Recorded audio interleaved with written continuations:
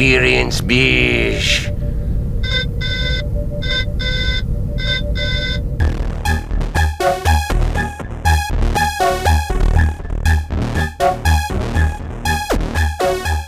Prepare to experience Beige, the podcast where two longtime friends discuss all things science fiction and fantasy. And we are now into, what are we into? The 12th episode. So that's pretty exciting. Thank you for coming along on this journey. That means we're also in the 12th episode of the third season of Discovery. So let's jump right into that. We'll go on a limb here and say after three kind of subpar episodes in a row, two of those, of course, being our misguided detour into the mirror universe and kind of a setup to this ending three-parter that both Hugo and I felt kind of fell flat by the end of it. I thought this was really a return to form for the season, and I thought it was a fun and exciting episode. But since I have a habit of talking too much, I am going to throw it to Hugo so he can give us his thoughts. Yeah, wow, what a redemption after how disappointed we were in the second half of last week's episode, Dave. The episode just started off great, right? Like, what an opening, a cool opening. Like, in the middle of an action scene, it just kind of jumps in, Discovery's being attacked. And I mean, if you've been paying attention, you kind of figure it's a ploy by Osera, but also just kind of neat to see action in Discovery this season, which is kind of funny because I feel like previous seasons of Discovery have had almost too much action. But one of the things that this season has lacked, which is fine, although it's always fun to see in Star Trek, is space combat. We had that one battle against Osiris ship a few episodes ago, and other than that, we really haven't seen space combat this season to any significant extent. Surprise, space combat has not changed in 900 years. Yes. It's still big starships just pew-pewing at each other, apparently. But still, kind of a cool opening. Immediately kind of sets the tone for the episode. High pressure.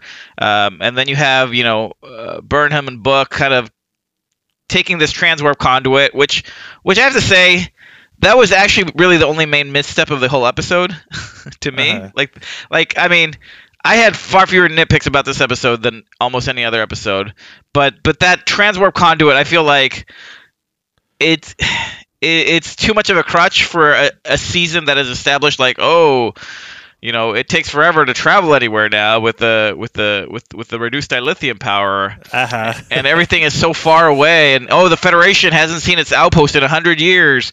Oh, but look, here's a convenient transwarp conduit between this planet we happen to be on, where the burn started, and Starfleet Command. It's funny that you mentioned that and they didn't really. To their credit, they didn't dwell on it. They're like, this is a plot device to get us to where we need to go.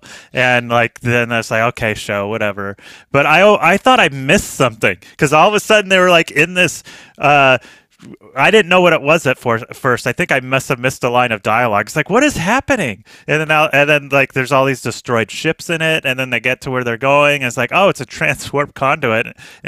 Which is funny that this is, maybe there was a throwaway line of dialogue in an earlier episode or something, but I don't remember this coming up before. But then you're like, hey, that's true. What happened to those? Where do those go? And I guess they don't use them because they're dangerous. But whatever. It was just like a plot device to just get them where they needed to go. But it was, yeah, you're right. It didn't really work. And yeah, it didn't work. But it was a cool sequence. And like you said, it was they were pretty self-aware. We just got to get them there. Stepping aside actually before I go further in, I feel like that issue highlighted for me one of the few but significant problems this season has had, and because they address one of the concerns I've had throughout the season later on in this episode, when they mentioned that when Stamets said, it was a unique one-time thing. The tardigrade DNA bonded with me. We've tried replicating it. It doesn't work. You mean where this episode has established that apparently off-screen everybody's been trying to duplicate this technology, including future Starfleet, and they have been unsuccessful. So all this time we've been asking for them to address this. Apparently this has all been going on off screen, and now they info dump us all in one episode. Exactly.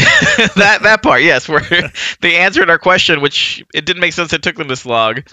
But that scene in the Transwarp Condor, it kind of highlighted for me what I think is the one significant misstep of the season, and I think it's that they sent us into this new world, basically, right? This new setting for Star Trek, and you have characters who are new to this setting as well. And while they did some world building, with Michael and Book, Michael being like, "Oh, what's going on here? What's happening?" and Book sort of establishing the new parameters, what the burn is, the couriers, everything like that, the Emerald Chain. I feel like the season as a whole would have been far better served if instead of taking this 2-episode detour to the Mirror Universe, if they had just spent 1 or 2 episodes, you remember back when they made it to Starfleet, and then it was like, oh, we made it to Starfleet, and then next episode's been like, ooh, the last few weeks have been, we've been refitting our ship and training in the new operations. Ooh, now our nacelles can now be separated from the body of the ship. Yeah. Why?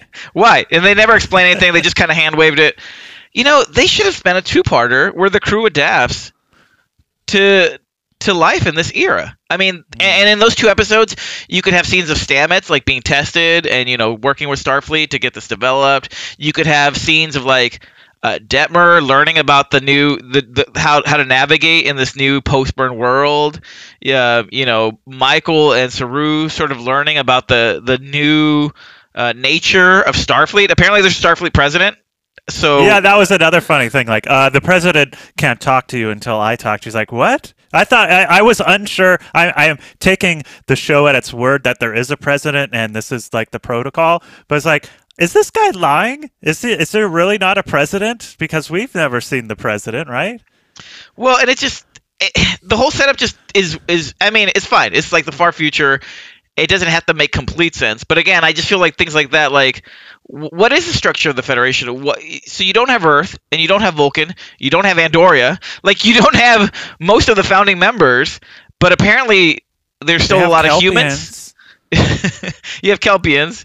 You have a president, and apparently Starfleet is now in this big shield bubble. It's not a problem. It's not bad, right? Like, it's kind of cool to have some mysterious things.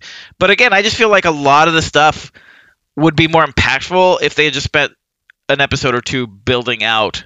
Even something like the other question I've had, which they haven't addressed. It's fine. It's because it's Discovery. But the other issue is, like, I thought for sure they were going to assign the Admiral's assistant, the lieutenant, as like a liaison with Discovery. Where like she was going to be the commanding officer, or something. It's just very odd to me. That guy that from the first episode or second episode or wherever, where I thought he was going to be part of the ship, and I misread the situation. But I was like, oh, cool. They have a guy from the future. I guess Book is that, but the guy from the future who works for the Federation is going to be, like you said, like a liaison. I thought that's what they were setting that character up, and then he just never appeared again. So it's just the whole setup is just really odd. It'd be like if we had, sailors from the Revolutionary War show up now, and we were like, oh, let's refit your ship to be a nuclear aircraft carrier.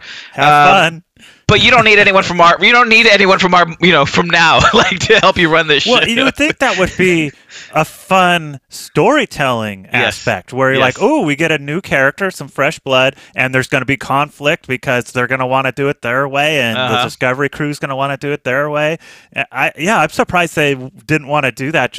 I just think there was like potential for interesting storylines there. But I think it points to kind of like with the president not being shown. I think it just points to, like, we've talked about this before. For whatever reason, there's a reluctance on the part of the showrunners here to showcase any characters beyond our main cast. Like, I mean, we've talked about that problem with the bridge crew, but they just don't want to, for whatever reason, add. We added Book, which is great, but like, it just feels like in this show you're either part of the main cast or like they're just not going to bother with you. Yeah, although they did get to kick a little butt, the bridge crew. this episode. It was a kind of brief. I thought the whole episode was just going to be them taking back the ship like section by section, but they got a brief moment to shine where they're taking it back a little bit. But yeah, it was kind of nice to see that. And so, but despite those nitpicks and that sort of structural critique to the season as a whole, I thought this episode was fantastic. I mean, what did you think, Dave? I thought this was easily the best of the season, and I mean, I'll have to think about it more. It may be the best episode of the whole series. Well, I want to piggyback on a couple things you said. It's funny that you mentioned, like, to paraphrase, he was like, what could we have done instead of that two-parter into the mirror universe? I was thinking kind of the same thing when we got this episode, and it's just the timing and the placing of that two-parter where it's right before the end of the season, where the end of the season is kind of like a three-parter. It's just really killed momentum, and I had kind of the same thought, but what I came to was, what if we had? I agree, it would have been great to see more about future Starfleet and what's really going on, how they tried to get the mycelial network to work properly and all that kind of stuff. But I was thinking, with the turn that we see from Osyraa in this episode, maybe we could have spent a little more time with her and the Emerald Chain to kind of set that up. I'm not saying that we give them a two-parter necessarily, but just a little bit more there. Because I'm thinking, take out that 2 hours, from the mirror universe, and there's all sorts of things that could have been put in there to make the season as a whole a little stronger. And the other thing I'll say, just kind of how we were saying there was like fewer nitpicks in this episode, I actually had written a nitpick down, and then the show addressed it in later on in the episode. My minor nitpick was, how did they crash Book's ship into Discovery? Like that, aren't they going to just get destroyed by the shields? Like, it's like running into a brick wall, I would think. And they're like, and then Osyraa asked the same question. How did they get in here? Like, oh, they must have, snuck in right when the shields were lowered, so I guess they could get into the bubble or whatever. And again, these things aren't necessarily that important in the grand scheme of things. That's why they're nitpicks. But I thought it was kind of funny that I wrote a nitpick down, and then they actually decided to address that one, whereas usually they don't. That was the other nitpick I had, though, with the bubble. It was kind of hilarious to me how you have the most important ship under fire coming into Starfleet headquarters, where you have 100 ships, 1,000 ships, more, all hanging out. And the Admiral and Starfleet HQ are just kind of like, what's going on? What should we do? Should we let them in? It's like, you don't have to let them in. Why don't you launch the fleet and destroy like the flagship of the main rival organization in the galaxy? That was a big problem because they've already established. So this ship is supposed to be scary, but and I know that we made fun of it last episode. It's like, we fixed our plot armor from last time, but yeah, it got taken down by Book's ship. So we're not really, the audience isn't really that scared of this ship. And you have this like fleet inside, like you said, that you can, fight off this thing, at least get it to leave Discovery alone, let alone maybe you can destroy it, like you said. But the other thing that bothered me about that whole sequence, it just didn't make sense. But we see them like, okay, lower phasers to 10%. We don't really want them to harm us. Like, can't they determine with their sensors they're not firing at full strength? Like, it just, like, wouldn't they be able to tell that this is not really happening? Like, this is for show. Like, they keep hitting them, but it's not doing any damage. Like, oh, that doesn't make sense. Like, it just seems like they should have been able to see through the ruse, but whatever. It was kind of, they needed to get them in there. I will say, the part of the reason I enjoyed this episode so much is because of the churn, like the Osyraa churn that I did not see coming at all. Right. And so I am willing to forgive the steps to kind of get her in that situation, because I was I'm sure you were too, is going to be like, I am the big villain and I'm going to call the shots here, and you're going to do exactly what I say, or I'm going to destroy the ship, or whatever her, plan is. And then she wants her plan of wanting to join. Not only her plan of wanting to join the Federation was like, what? And then at first you're thinking, of course, like this is some sort of ploy, and there's only one episode to go, but I think we're supposed to take her at her word. They had the little lie detector. Well, I love how they threw that in. They're like, no, audience, this is real. She is not lying. Yeah, exactly.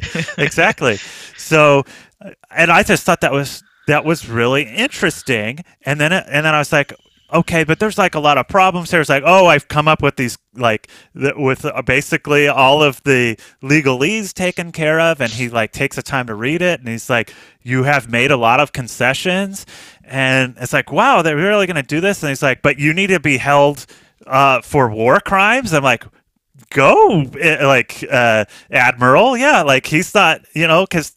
They didn't. In other words, they weren't just waving it away with their hands like they do sometimes.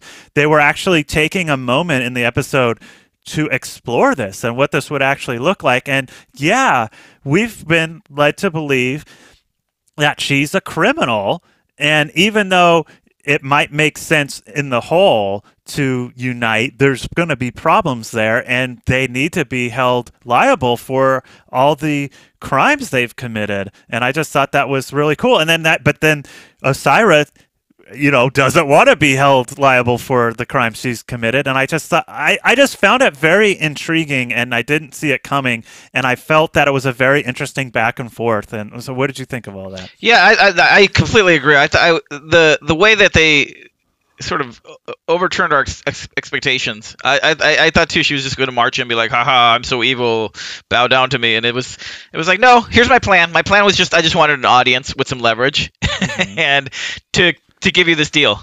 And I think it's one of the more interesting moral dilemmas of Star Trek that Star Trek has shown on screen, of any series, right? Like I think that this was classic Star Trek, throwing out like a very difficult, morally complex issue with really no good answer, right? I mean, I hear you, Dave, when you say like, yeah, she needs to be held accountable, but actually I think it was deliberate.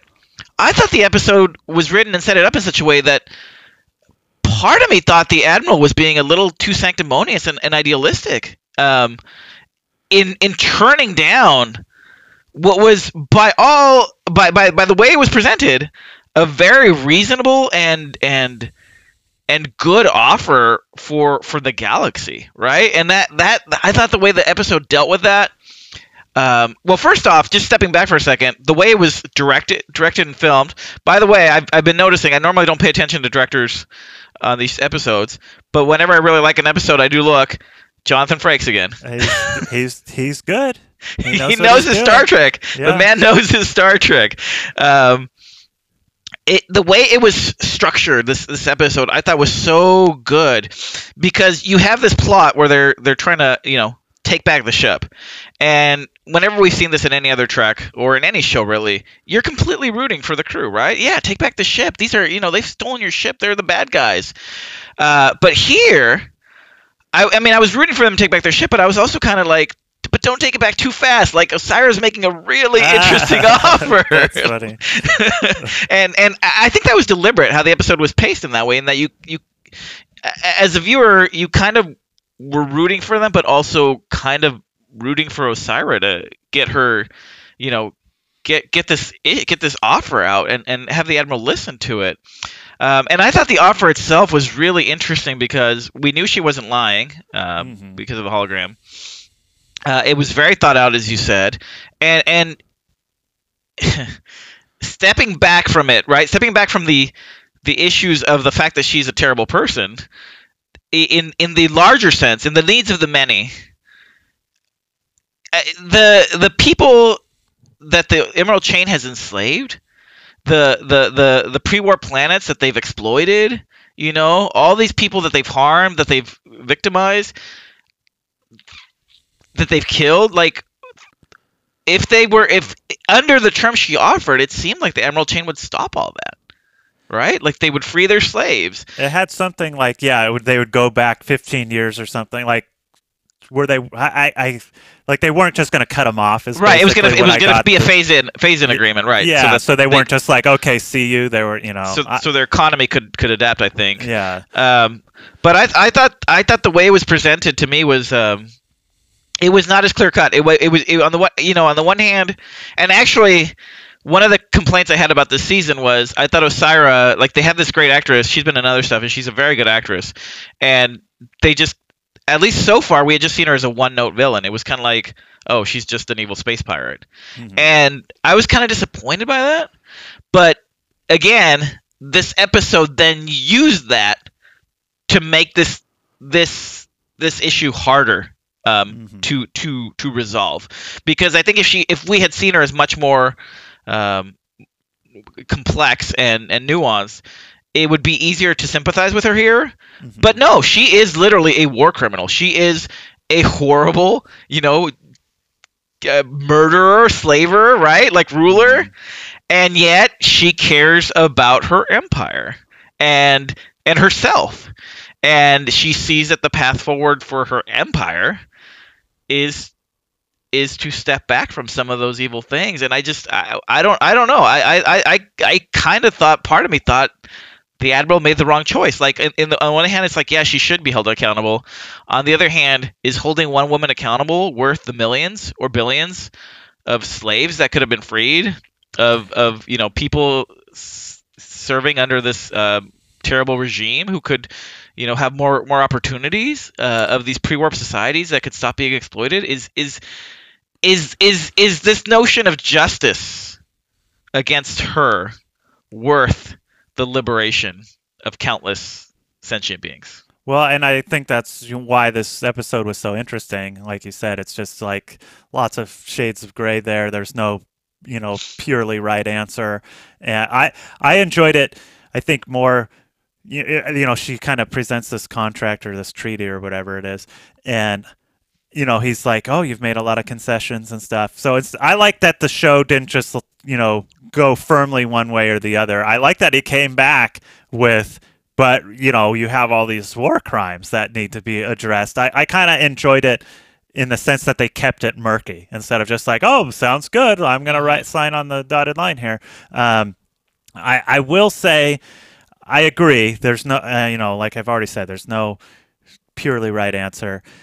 I think the Admiral's concerns are that if the Federation joins with the Emerald Chain, and even though things start getting better, if you haven't addressed the historical crimes and the person who she's kind of, we use the term like for evil Georgiou, like space Hitler. Well, this is like current space Hitler. Mm-hmm. So if you let current space Hitler still have authority and still have power, then I would think that a lot of the citizens, at least, maybe the people that are getting free don't care, and maybe that's enough, but other people are not going to take the Federation at its word, or like what is really going on here, or maybe the Emerald Chain is the one in power, or so I get where he's coming from,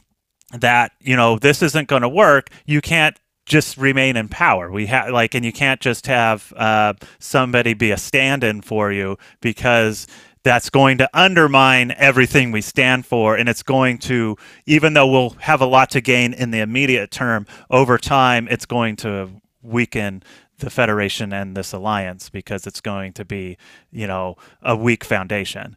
But it's an interesting question, because if you look at real Hitler, right? Like, would there have been any point at which making peace with Hitler in exchange for, say, freeing the Jews and stopping the labor camps, and stopping further aggression would have been worth it? Like, I mean, maybe not, right? Like, it's a hard question to answer, because what's the cost of that, right? Like with real Hitler, is you still have Hitler in power and still have this sort of imperialistic Germany, right? Like, and it's the same thing here. Like, no matter how much she gives up, she's still running this empire. Even if you get this other, and I thought it was really neat that they convincingly led me to believe they were going to do it because they spent so much time talking about the question of who would actually run the Emerald Chain. Yeah, and that's why I like this episode. It's like I said, they didn't just hand wave things away. Like, you would have expected her. First of all, it was a surprise that she had these terms and wanted to come together and talk about an alliance. And then it's like that was surprise number one. But then I was like, oh, well, this is going to be a ploy or it's going to be unrealistic. But they spent a chunk of time actually hashing through it. It's like, oh, this is interesting. This actually might happen. That's I didn't see that coming. That they're actually treating it as something worthy of discussion. Mm-hmm.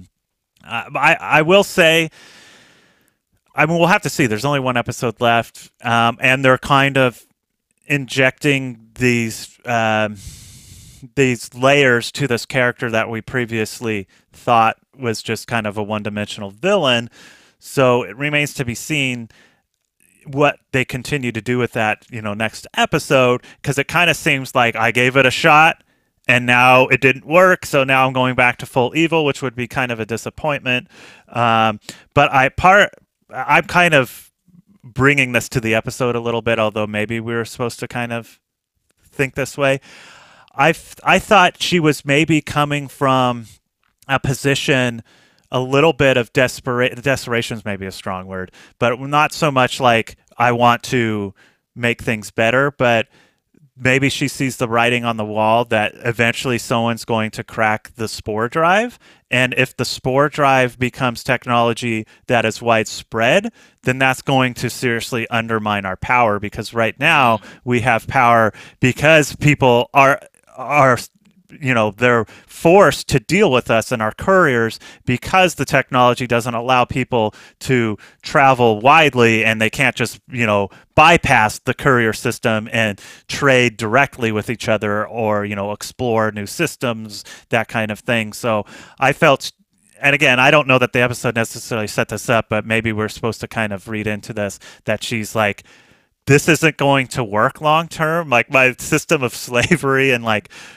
forced capitalism isn't going to work long term. I'm going to need to do something different, because if it's not the spore drive, it's going to be something else. But she seems to think that the spore drive is going to work, and she probably thinks that the Federation probably has cracked this thing or is on its way to cracking this thing. Us as an audience, we're like, what is going on here? Why haven't you done anything with this? But she probably thinks that it's a given that eventually they're going to have this travel that is going to be instantaneous, essentially anywhere in the galaxy, and that's going to severely undermine her authority and power. Well, I like the scientist she brought in too. He kind of, again, added more complexity to the Emerald Chain. You have this. First of all, it's neat to see a disabled person on screen like that and in a prominent position. You also see the Emerald Chain, has room for other people, isn't completely evil. He offered a lot of context for the spore drive. I loved his little throwaway line, like, yes, this was developed, 900 years ago. That was the golden age of science. Well, and that was actually one of, kind of to a point you were saying before, was like where we could have spent more time with kind of easing the audience and the crew into like this future time frame, and maybe have like a liaison on board or whatever. I kind of felt the same way with like the setting and the technology level of the season, because I never fully understood what they were going for, because I'm always of the mindset, this is 900-year technology. This doesn't make sense that it's like they haven't done the spore drive or a version of it, or that the technology they basically want to have it both ways. So this character is saying that 900 years ago was the golden age of science, because such an important technology like the warp drive went offline, that it's just kind of everything tore apart, and we don't have the science and technology like we used to have. But when we first see the future, Michael is like surprised by like instant teleportation or whatever they call it, which we already had site-to-site transport in other Star Trek shows, but whatever. There's just these moments of like, wow, it's the future. Look at this. And I think part of the reason is anytime you have science fiction far into the future, especially when it's Star Trek, where you have kind of this baseline of technology that we've seen over many series of shows, it's hard to like do something that is futuristic enough that seems like, wow, this is 900 years of advancement, but still allows you to tell like a story that is similar to previous Star Treks. So I think they were between a rock and a hard place, but I've never quite have been on board with, okay, it's the future, but it's not as perfect of a future as the past, and so there is some advancement, but not totally. But I just thought it was funny. It's like, it's hard to believe this is 900-year-old technology. I'm like, yeah, it is kind of hard to believe, but that it's still more advanced than anything you have. But the golden age of science. So Yeah. like that line alone though made it clear like they're kind of in a dark ages, right? Like scientific advancement has stagnated, and there's sort of these previous eras that they look back at. And, they're still like probably not as advanced, but like as eras when like science really was flourishing and cutting edge all the time. And so I just like that line. I like that the character came in and offered context to everything and interacted with Stamets. I like the interaction with Stamets.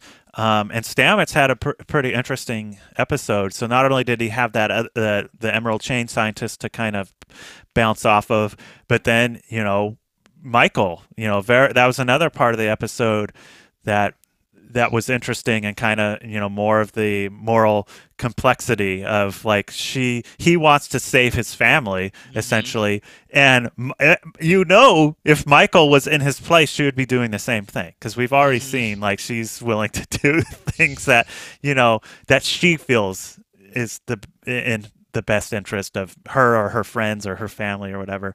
And she doesn't want, he's basically too important essentially to not keep him safe and away from the Emerald Chain or harm. And so I thought that was just interesting. Just his whole kind of, we came here for you, and you're betraying me. And like, I really hope the show doesn't just drop that. Like, that was a very like harrowing scene. So. Oh, it was really impactful. I mean, the actor played the heck out of it too. Like, you felt his anger. I mean, I was kind of taken aback by how angry, how much anger the show showed in a genuine and deserved way. Michael deserved that, right? Whether she's right or wrong in her decision, she deserved to hear that from him, because he's absolutely right. Like, they gave up everything to follow her here into the future. And you know what was interesting too? I thought Michael was handled so well in this episode, because first of all, she wasn't perfect, right? Like, she gets stabbed pretty early on to her mission. That was another thing. I'll give you back the floor. Just give me go for it. A moment, because that was one of my. I mean, it's weird to say being stabbed in the leg was one of my favorite parts of the episode. I thought this was going to be basically, this crew takes back the ship and they're going to be badass and they're going to be unstoppable. And Michael, like, at first looks like she's a ninja, and she's like getting up on the guy and choking him out. And to be fair, I would probably have enjoyed that episode, because I like that stuff. I love that episode where Picard takes back the ship, the Enterprise, and it's basically Die Hard with Picard, and he's just badass the whole episode, and he wins the day, and he without even really breaking much of a sweat. So I thought that was going to happen, and then she gets stabbed in the leg, like right off the bat, like very early in her, like, I'm going to take back the ship. And I just thought that was a great moment, because like, oh, we're going to do things a little differently, and this whole episode was about doing things a little differently, and I just got the whole season back on track. So anyway, go ahead. Well, yeah, and that's it. And I think what it added from the beginning of the episode, what this episode did so well, better than I think any episode of Discovery has done, is it had genuine stakes, right? You had Michael and Book rushing in because they were they had to get onto the ship before, like, the window closed, and then she has to take back the ship before like something bad happens. But she has imperfect information, right? Like, you have Osyraa offering this very impactful deal to the Federation, and whether the Admiral accepts or rejects it has genuine stakes. You have the crew like trying to take back the ship, and not only is there the genuine stake of taking back their ship, which we presume they're going to, but also again the sort of stakes of like if they take it back too fast, Osyraa doesn't make her offer, and like what they do can impact that. And I thought like, and then she gets stabbed, and you're like, oh okay, like. Like you said, this is not going to be like the normal like, oh, the crew's awesome and like takes things back. This is like they're going to have to fight for it. They're going to have to suffer for it. And it was neat to see the bridge crew sort of shine. It was neat to get an actual. They kept cutting to the bridge crew in a room under guard. And again, that was my nitpick. I was like, wait, there's like hundreds of people on the ship. Why are they putting like these 5 people into one room? Like, where is everyone? And then they answered it. They're like, oh yeah, we got everyone else off the ship because Osyraa's showing that she's legit. And I was like, oh, okay, show, thanks. Like, I'm glad you. You know how it. you said, when you really enjoyed the direction of an episode, you've looked at like who directed it. Maybe we should look who wrote this. Like, because this is to me was better written. Well, it's not even the script necessarily in terms of the beats and the dialogue. It's just like this was thought out better than a lot of the episodes, especially. Although to be fair to the earlier part of the season, which we have enjoyed the majority of the season, it's maybe getting back to that aspect a little bit more. But I mean, just in every way, this episode seemed to be a little bit better thought out, a little bit better considered, and I don't know. I don't know if it's the work of a particular writer or not, but I don't know. I've not really ever paid attention to that. Yeah, maybe we should go back and see. And I thought Michael's moment with Stamets was what the Michael character is all about, right? What the show pitched her as, like someone who makes these hard decisions, even when there's going to be a lot of blowback. Like, she came in, and I thought it was neat too that the show didn't have perfect knowledge. Neither her nor Stamets had perfect knowledge, right? Because neither one of them knew what Osyraa's real plan was, and I thought that was really interesting. That they were both in a way making sort of horrible decisions, right? Like Stamets was being, in a way, very understandably so, very selfish though, to be like, no, I want to basically stay a prisoner on the off chance I can go back and save my family, not knowing, of course, that Osyraa's kind of trying to make amends with the Federation. And Michael likewise is like, no, you're too valuable, we are not going to risk you, again not knowing what the Federation and Osyraa are up to. Like it was just kind of cool, like that you had these people like making these very hard decisions, and then the show went with it too. I don't know how they're going to resolve the next episode with Stamets now back in Starfleet custody, right? Yeah. Well, transport conduit, of course. Yeah, I have no idea either, because, and another thing I liked about this episode is, and this sounds a little harsh maybe to the characters who are in the Nebula, but they didn't go back to the Nebula plotline at all. Obviously, they mentioned it, and because even though we thought the first part of the previous episode showed promise, as they kind of started explaining things, they're like, this is kind of falling apart a little bit, and we don't even go there at all this episode. I thought that was cool. Like that was good. And so obviously they're going to have to reconcile those two parts next episode, and I don't know how they're going to get back there and how they're going to wrap these things up in an episode, and maybe we'll be left with cliffhangers and questions to be answered next season. But we'll have to wait and see. I'm excited to see it because I thought this episode was really good. The other thing that I'll mention is I don't remember the character's name, but the villain from earlier in this season is back, and you kind of thought they showed the previously on and he was there, so you're like, okay, I guess this guy's coming back.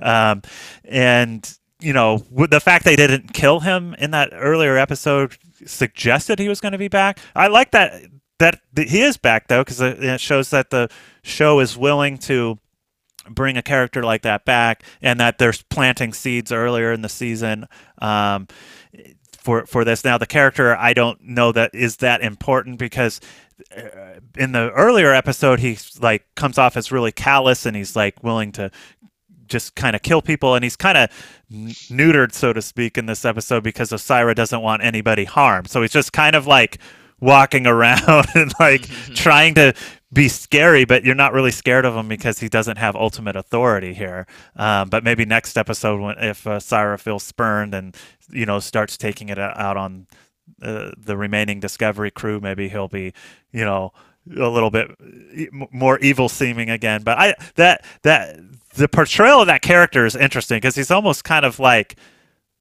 whatever about it. I kind of enjoy it a little bit, where it's just like, whatever, I'm evil, deal with it. But again, he doesn't have that edge when he's not allowed to like just kill characters willy nilly. But anyway, so they bring him back, and then the other thing I'll say is I think the merchandise people talked to the showrunners and said the Discovery merchandise isn't selling nearly enough. This Baby Yoda thing is big, and we need some cute little baby looking things. And like, I don't know, what if we give you baby robots that look like or actually they kind of look like a blend between Wally and Eve or Eva. I can't remember what the other character's name is.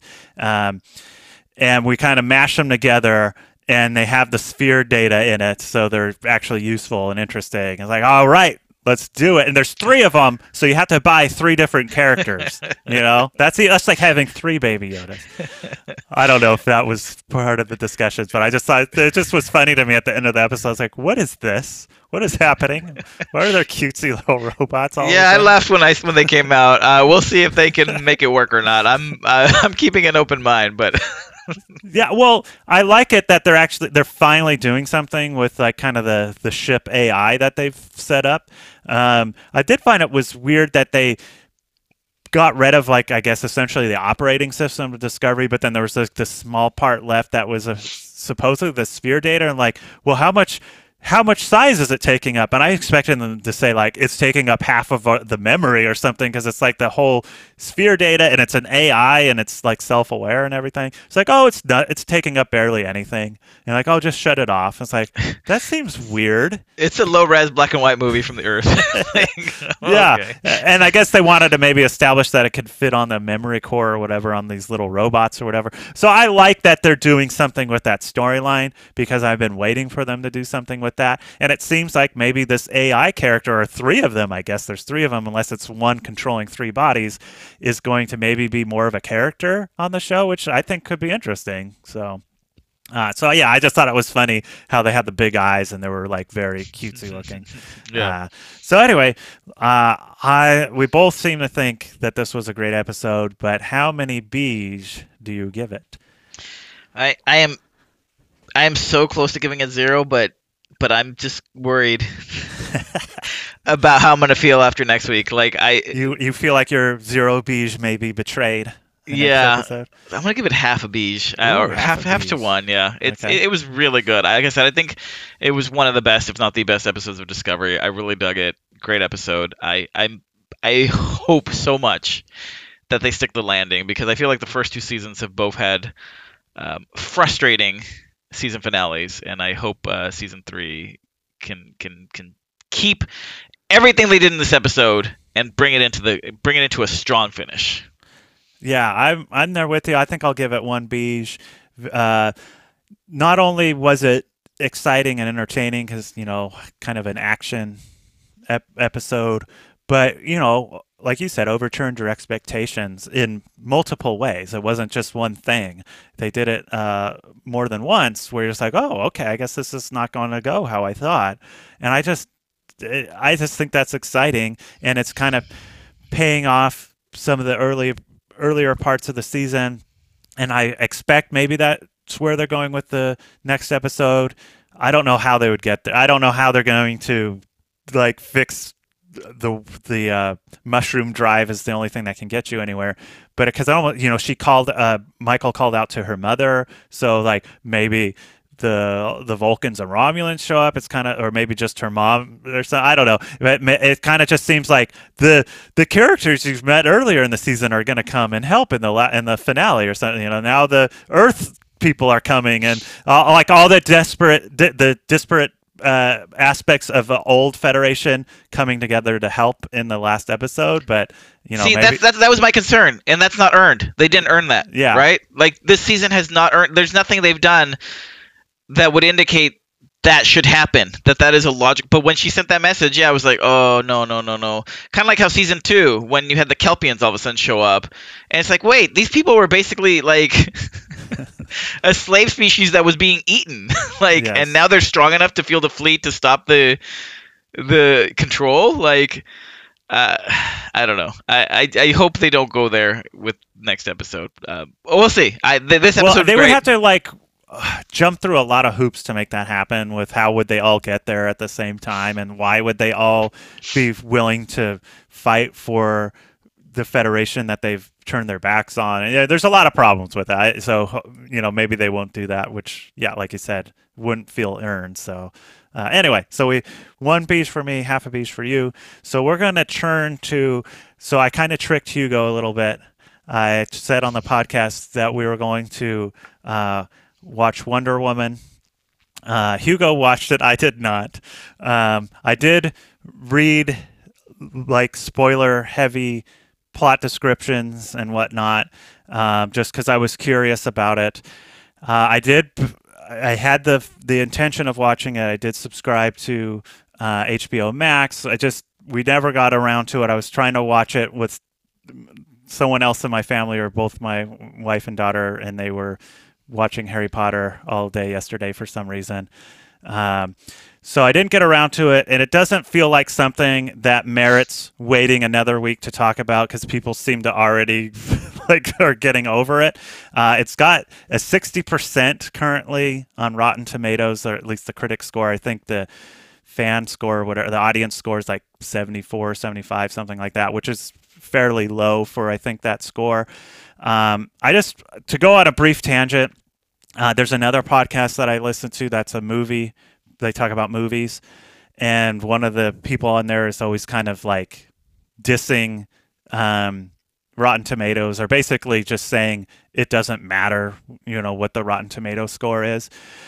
But this is a person who's essentially a professional movie critic and is going to watch every movie that they want to watch, and that is part of their job and livelihood, and their interest is to watch most movies that come out, and certainly every movie that they're even remotely interested in.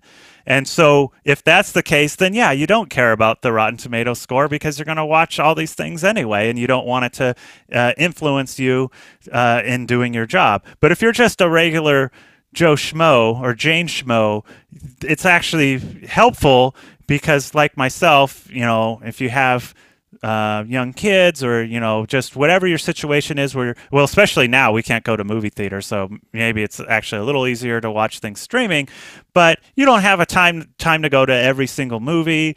It's the time and money cost, or kind of factor into things. So you want to know, like, is this movie gonna at least be decent? Like, it doesn't have. I don't need every movie to get like a 95% on Rotten Tomatoes, but like, if you're hovering at 60%, that's not a good sign, and it's probably not something that I would go out of my way to watch, especially if it was if a movie theater was the only way to see it, because that's a little bit more of a journey to do that. So I find it interesting that this movie is at like 60%. When I think the previous movie was maybe in the 90s. I mean, it was very well received. I'm going to set you up a little bit, Hugo, because you actually watched it. So my thought process going into this, at first I thought it was maybe just the first review or two was were positive, and it's like, oh, this is getting good reviews, and I say, oh, maybe not.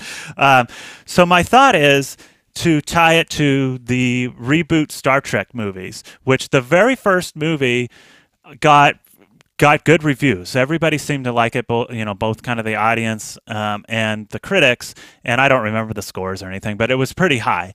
And so I didn't see it immediately. And then when I did see it, I thought it was good, but overrated. I just like, this is pretty good, but it's not as good as people seem to think it was. I kind of had a similar thought with the original Wonder Woman. It's like, oh, this is pretty good. I like it, but I don't seem to like it as much as other people do. It just doesn't seem to live up to those expectations. But then the second Star Trek movie, the one with the Wrath of Khan, whatever they called it, Into Darkness, people seem to really churn on that movie and like really hated that movie. And I was like coming from the mind frame of like, oh well, I was kind of disappointed by the first movie, so I'm going to shut my brain off a little bit. So now I get it. It's kind of like a popcorn Star Trek movie. I'm just going to go in and be ready to just be entertained. And I thought that movie was very entertaining. Was it stupid? Yes, it was pretty stupid. And there's like different moments that don't make sense that we could talk about, but that's not the point of the podcast. But so I was thinking, okay, maybe this movie, people set the bar too high with the first movie that even that movie didn't really live up to if you perhaps examined it closely. And then now this movie, people are just expecting too much. But if you kind of go in with like your brain halfway shut off, it's actually kind of entertaining and not as bad as they say. I didn't get to test that theory because I didn't watch it. But I guess my ultimate question is it as bad as they say it is, Hugo? And what's your take on it? Well, that's a great setup, Dave, because I guess I don't see how you could think this is a bad movie and enjoy other superhero movies, right? Like that's the thing. It's a superhero movie. So if you like superhero movies, it's enjoyable. Mm-hmm. And if you don't, it doesn't do much to change your opinion of superhero movies. That's my capsule review.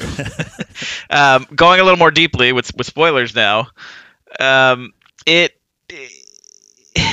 it's long, and it has stuff that is kind of dumb. But again, every superhero movie has dumb stuff in it. Like I love superhero movies, but they have dumb stuff in them, right? Like they're just most of them are pretty dumb. I guess I would say this, excluding Batman films, this movie is the best modern DC Universe film, with the exception of the first Wonder Woman. Like, I think it's kind of a low bar, but it's a very low bar. But it's a lot better than Justice League, a lot better than Batman vs Superman. What about? Did you ever see Birds of Prey? Because that's one of the actually. If you take away the, now that I'm thinking out loud, if you take away the Batman movies, I think that might be the only like current DC movie that I have seen. Did you ever see that one? Yeah, I did see it. And I thought that was like pretty good. Like I thought it was entertaining. It wasn't perfect, but it was. I enjoyed my time with it. Like, so is it like that level or better than that? I would say it's like that level. That's Okay. actually a good. In that, I saw Birds of Prey, and I wanted a lot more from the premise and from that movie. I probably wouldn't go back and see it again, but it wasn't terrible. Like, it wasn't like unwatchable. I know this is a very tepid review for everyone. I will say I enjoyed Wonder Woman 84 more than I did Birds of Prey, and I think part of that is because my main problem with the modern DC Universe films is how dark they are with characters that are not inherently dark. Yeah. And Wonder Woman 84 gets the character and gets her optimism. Which is, I think, why people like the first one so much. And I think that's why people liked it more than... I don't want to sound like I disliked the first movie, but I think people liked it a little bit more than it was warranted because it stood out from the crowd of DC movies, at least at that time. I know the Shazam movie, I think, was a little bit more. I didn't see that one, but I think that was supposed to be a little bit more positive and fun. And I think people saw this Wonder Woman movie after all the Snyder movies, and they're like, "Oh, this is fun. This is a little lighter." And she's like actually optimistic, and a superhero you can kind of look up to. And I think people responded to that. Yeah, and this movie, like the last one, captured her very well. She. One of the main criticisms the Zack Snyder Superman movie had was like all these civilians are just dying and buildings are getting blown up, and Superman just doesn't care, like doesn't even stop to think about them. And in this one, both Wonder Woman and the film go out of their way to show how careful and cognizant she is of not just innocent life, but even of like bad guys' lives and well-beings. Like it was kind of impressive how much effort it put into showing. There's a couple moments where Wonder Woman's like, take care of this person, or like, and a couple of action scenes where a huge thrust of the action is not Wonder Woman kicking butt, but Wonder Woman figuring out creative ways to save people who are about to die in the middle of a fight. And I thought that was really cool. I will say, like, I don't want to go into all the criticisms I have of it, because again, it's a superhero movie. Like, you either accept it or you don't. I'll just say a few positive things. I thought the action sequences were really well done. One of the main problems I have with a lot of superhero movies and action movies in general is how muddy fight scenes are. In that, they're like bam, bam, bam, bam, bam, bam, and it's really hard to figure out what's going on or how the fighting is flowing or where it's taking place. And Patty Jenkins here in this film does an amazing job, I felt, of showcasing the exact flow of fights, of where of maintaining the physicality and the geography of a fight scene. Mm-hmm. You know what I'm saying? Like you always are aware. And it's always very clear where a character is and where objects are in a fight and how they're moving and flowing within the fight, which it kind of surprised me, because I was like, whoa, like, I'm just not used to that. Like a lot of superhero movies and action movies. So you're saying it's not like that episode of Game of Thrones where it's literally in the dark for the entire episode and you literally cannot see what characters are currently on screen and what's happening? This is certainly a lot better than that. or any Abrams movie, like, Rise of Skywalker, where you have this finale and you have no idea, like X-Wings come out of nowhere, Star Destroyers are here, things are blowing up, but you have no idea why anything's happening or where anything is, or it's just a big mess. And here I'm very excited, actually, after watching this movie. This is what I'll say. I'm very excited after watching this movie to see what she does with Rogue Squadron, because I think she's going to do a great job of showing really well done space combat scenes with fighters. And with fighters, a huge part of like fighter combat in the classic sense, I mean, in the modern real world, it's just like you launch missiles at long range without seeing each other. But in the sort of the classic, George Lucas being inspired by World War II dogfights sense, the geography, the physical location of the ships is really important to making them sort of dramatic and epic, like how the ships maneuver, how they go past each other, how you're searching for each other as you do loops and rolls, and you're tracking the other pilots and trying to outmaneuver them and get on their six. I think if she can do what she did in this movie with space combat scenes like that, I think Rogue Squadron is going to be really cool to watch. So I think that's my review. It was fine, but I'm really excited to see Rogue Squadron now. Well, I will. So I haven't seen the movie, but I did read a spoiler-filled synopsis. So on paper, the plot actually sounds interesting. So I know part of the criticism is that it's too long. So it sounds like all these parts don't come together. They don't gel necessarily. But on paper, it's kind of interesting, because to me, one of the best parts of the first one was actually Chris Pine, which is a little surprising. Because he's not Wonder Woman. It actually, to me, it was a little bit of a problem that one of the best parts is not your main character, which is not to say that Wonder Woman didn't also shine, but maybe it's just the two actors just have really good chemistry. Whatever it was, I was surprised that Chris Pine in the first movie had as much screen time, and then also was just like, the screen time he did have was so enjoyable, because I'm not even really a Chris Pine fan, which is not to say I dislike him, but the other part that I know him, and most people know him for, is Captain Kirk, of course, and I just think his Captain Kirk is fine. I just don't know that he does as much with that character as you would think an actor would do with, maybe it's hard to get out of the shadow of Shatner. But I think so anyway, I like that part of the first movie, but of course he dies, by the end of the first movie. So I think they're sitting back. It's like, well, this movie, the first one, was a very big success, and it's, part of that was Chris Pine's character, how could we possibly get this character back? And they wanted to set it a little bit later, and I think that was cool. The setting in the 80s, it's not current times yet, but we're showing the character, progress through the ages, and she doesn't age. And I thought that was an interesting idea to set it then.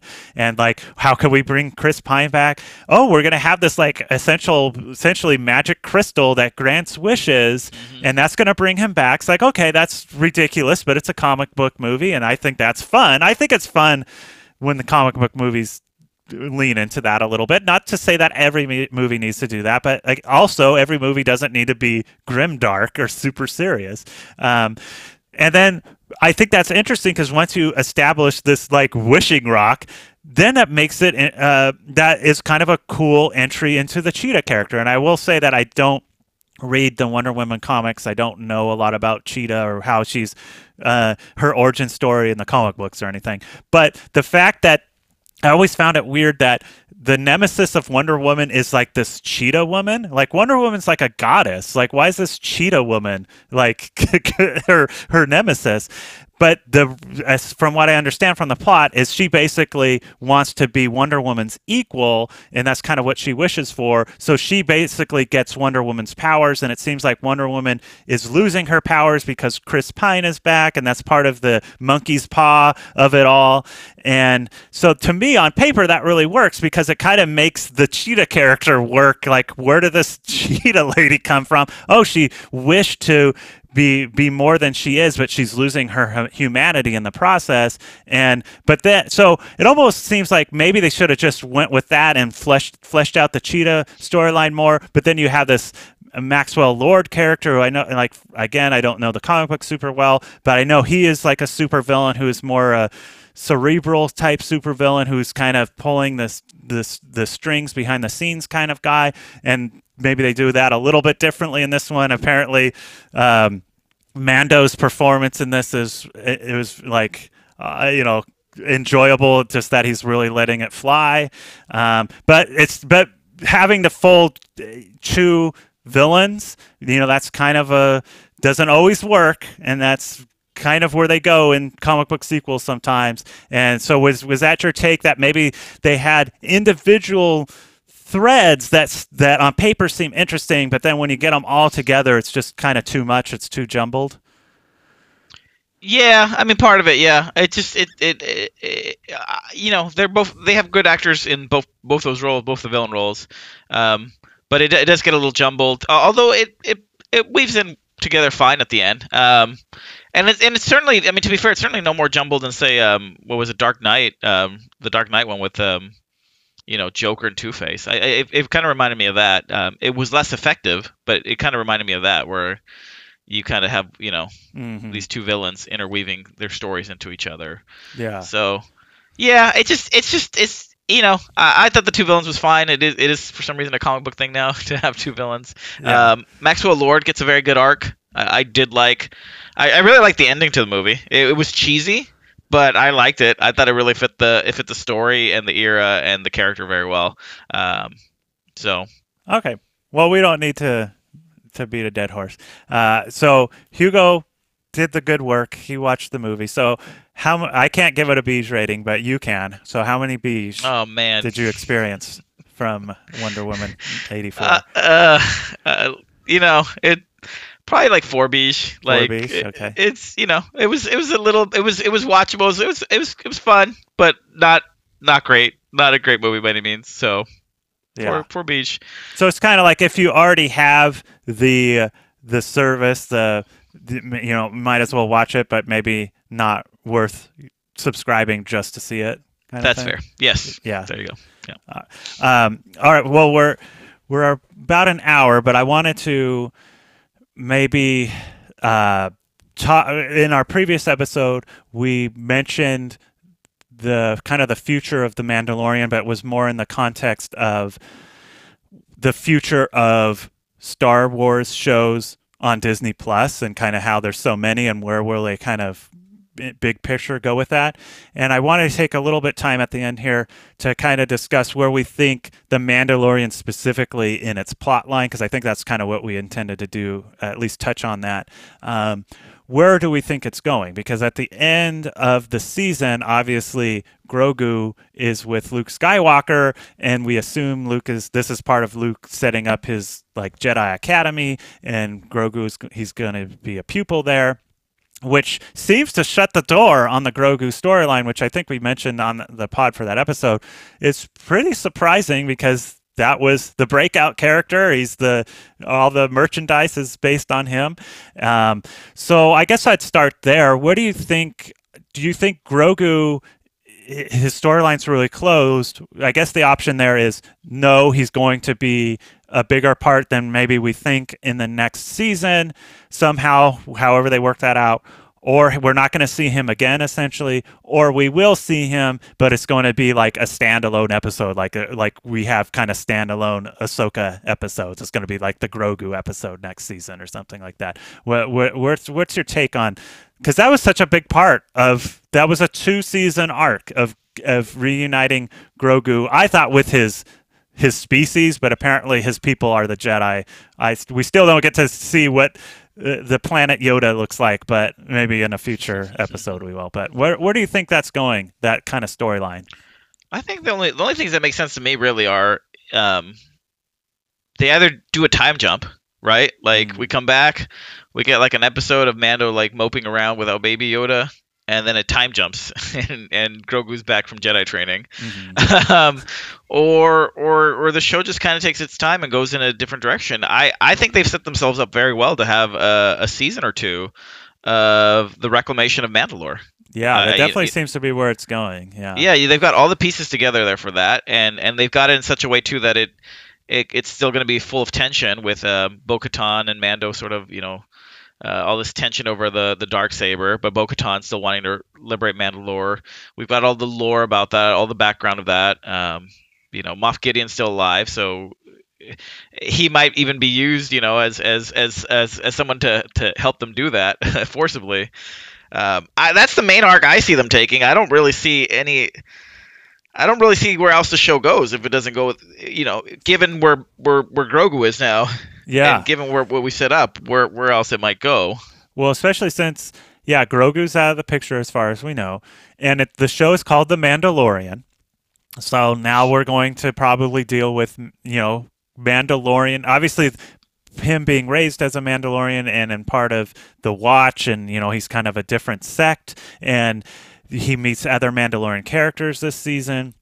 So it's always been steeped in the Mandalorian aspects of Star Wars, so I think they'll continue on with that. But also because they have so many other Star Wars shows and ones that are like concurrent with it, like the Boba Fett, which seems like it might lead into the third season of The Mandalorian, but then you have the Ahsoka. So in other words, Ahsoka name dropping what's his name? Thrawn. You might think, oh, that's setting up Thrawn as a future villain of The Mandalorian. But, well, now she has her own show, so Thrawn's probably going to be a villain on her show, or, maybe behind the scenes sort of thing. Who knows?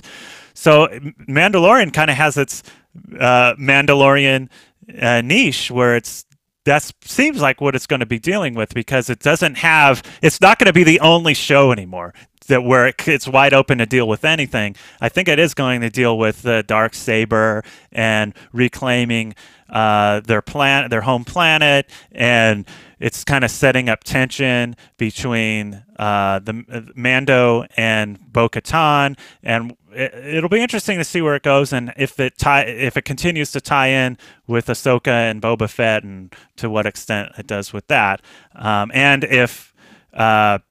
if Grogu comes back, I think it will be kind of more of a little side one-off sort of thing. So, but yeah, well. So that's kind of our final thoughts on that. And the only thing just to follow up on a previous topic. So I have finished Cyberpunk 2077. I'm not going to go into detail because Hugo hasn't played it, but I will say that I enjoyed it quite a bit.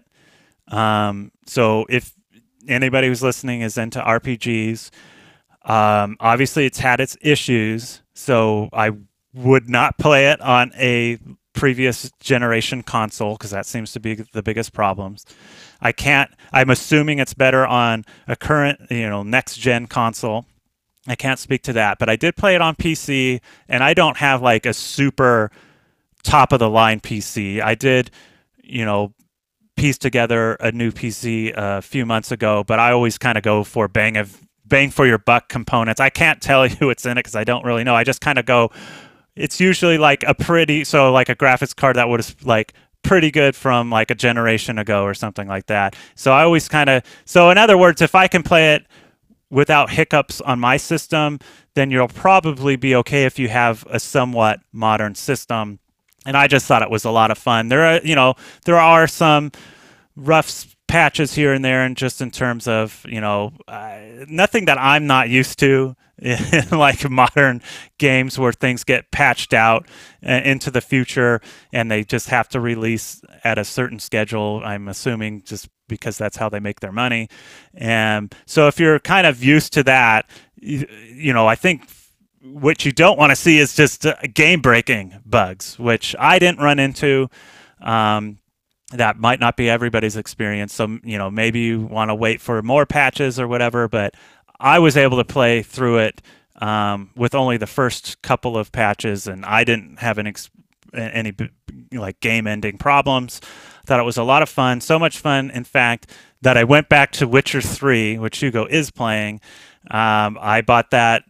I mean, I think that came out in 2015, and I bought that for Xbox, the previous Xbox, and I ended up giving my system away, so I had to rebuy it. But obviously, it's less expensive now, and I'm enjoying Witcher 3 a lot more after playing Cyberpunk. It's the same developer, obviously, but when I guess I just wasn't in the right mindset for Witcher 3 the first time around. It felt like the world was too big, but after playing Cyberpunk, very much feels like a game from the same developer. Obviously, the setting is very different, but it got me in the mindset of like finishing Cyberpunk. I enjoyed it so much, but I'm not the type of player who goes back and does I do all the main quests, all the, I don't know what you want to call them, secondary quests that have like, cutscenes and NPCs and stuff. And then there's kind of the lowest level, which is just,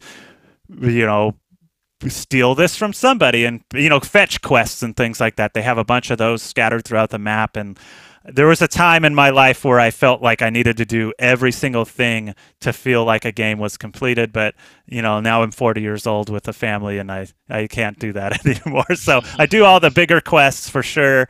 But having finished that game, it's like, oh, well, I enjoyed that so much. I'm back into Witcher 3, which has obviously been patched to full completion, and it's not going to have any sort of bugs. So I guess if you haven't played Witcher 3, you could play. I think everybody has, but you could play that one to whet your appetite for Cyberpunk while you wait for it to be patched, which I think is exactly what Hugo is doing. He's finishing up Witcher 3 first. So anyway, that was just my follow-up to that, and maybe it'll be weird to have a Witcher 3 pod 5 years after it was released, but that's a game we're actually playing at the same time.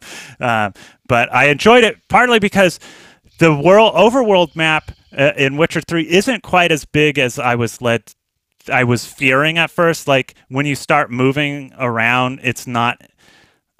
This maybe sounds like a backhanded compliment. It doesn't feel it's not as big as it feels from like the overworld map and stuff, which is good to me. I want to feel like I can get around and not feel overwhelmed, and I want to be able to get my arms around a game and feel like, okay, I can fit this into my life and be able to complete it and get through the storylines and all the major secondary storylines and everything like that. So anyway, so where is that your plan, Hugo? Are you gonna beat Witcher 3 first? That's I'm working on it. Yeah. There's do you have the because they also have the expansions. Yeah, the expansion. Yeah, so there's probably a lot of content to play through before you get to Cyberpunk. So anyway, I will give Cyberpunk a B's rating because I'm not gonna go into storylines or anything because Hugo hasn't played it and people who are playing it might not have finished it yet, but.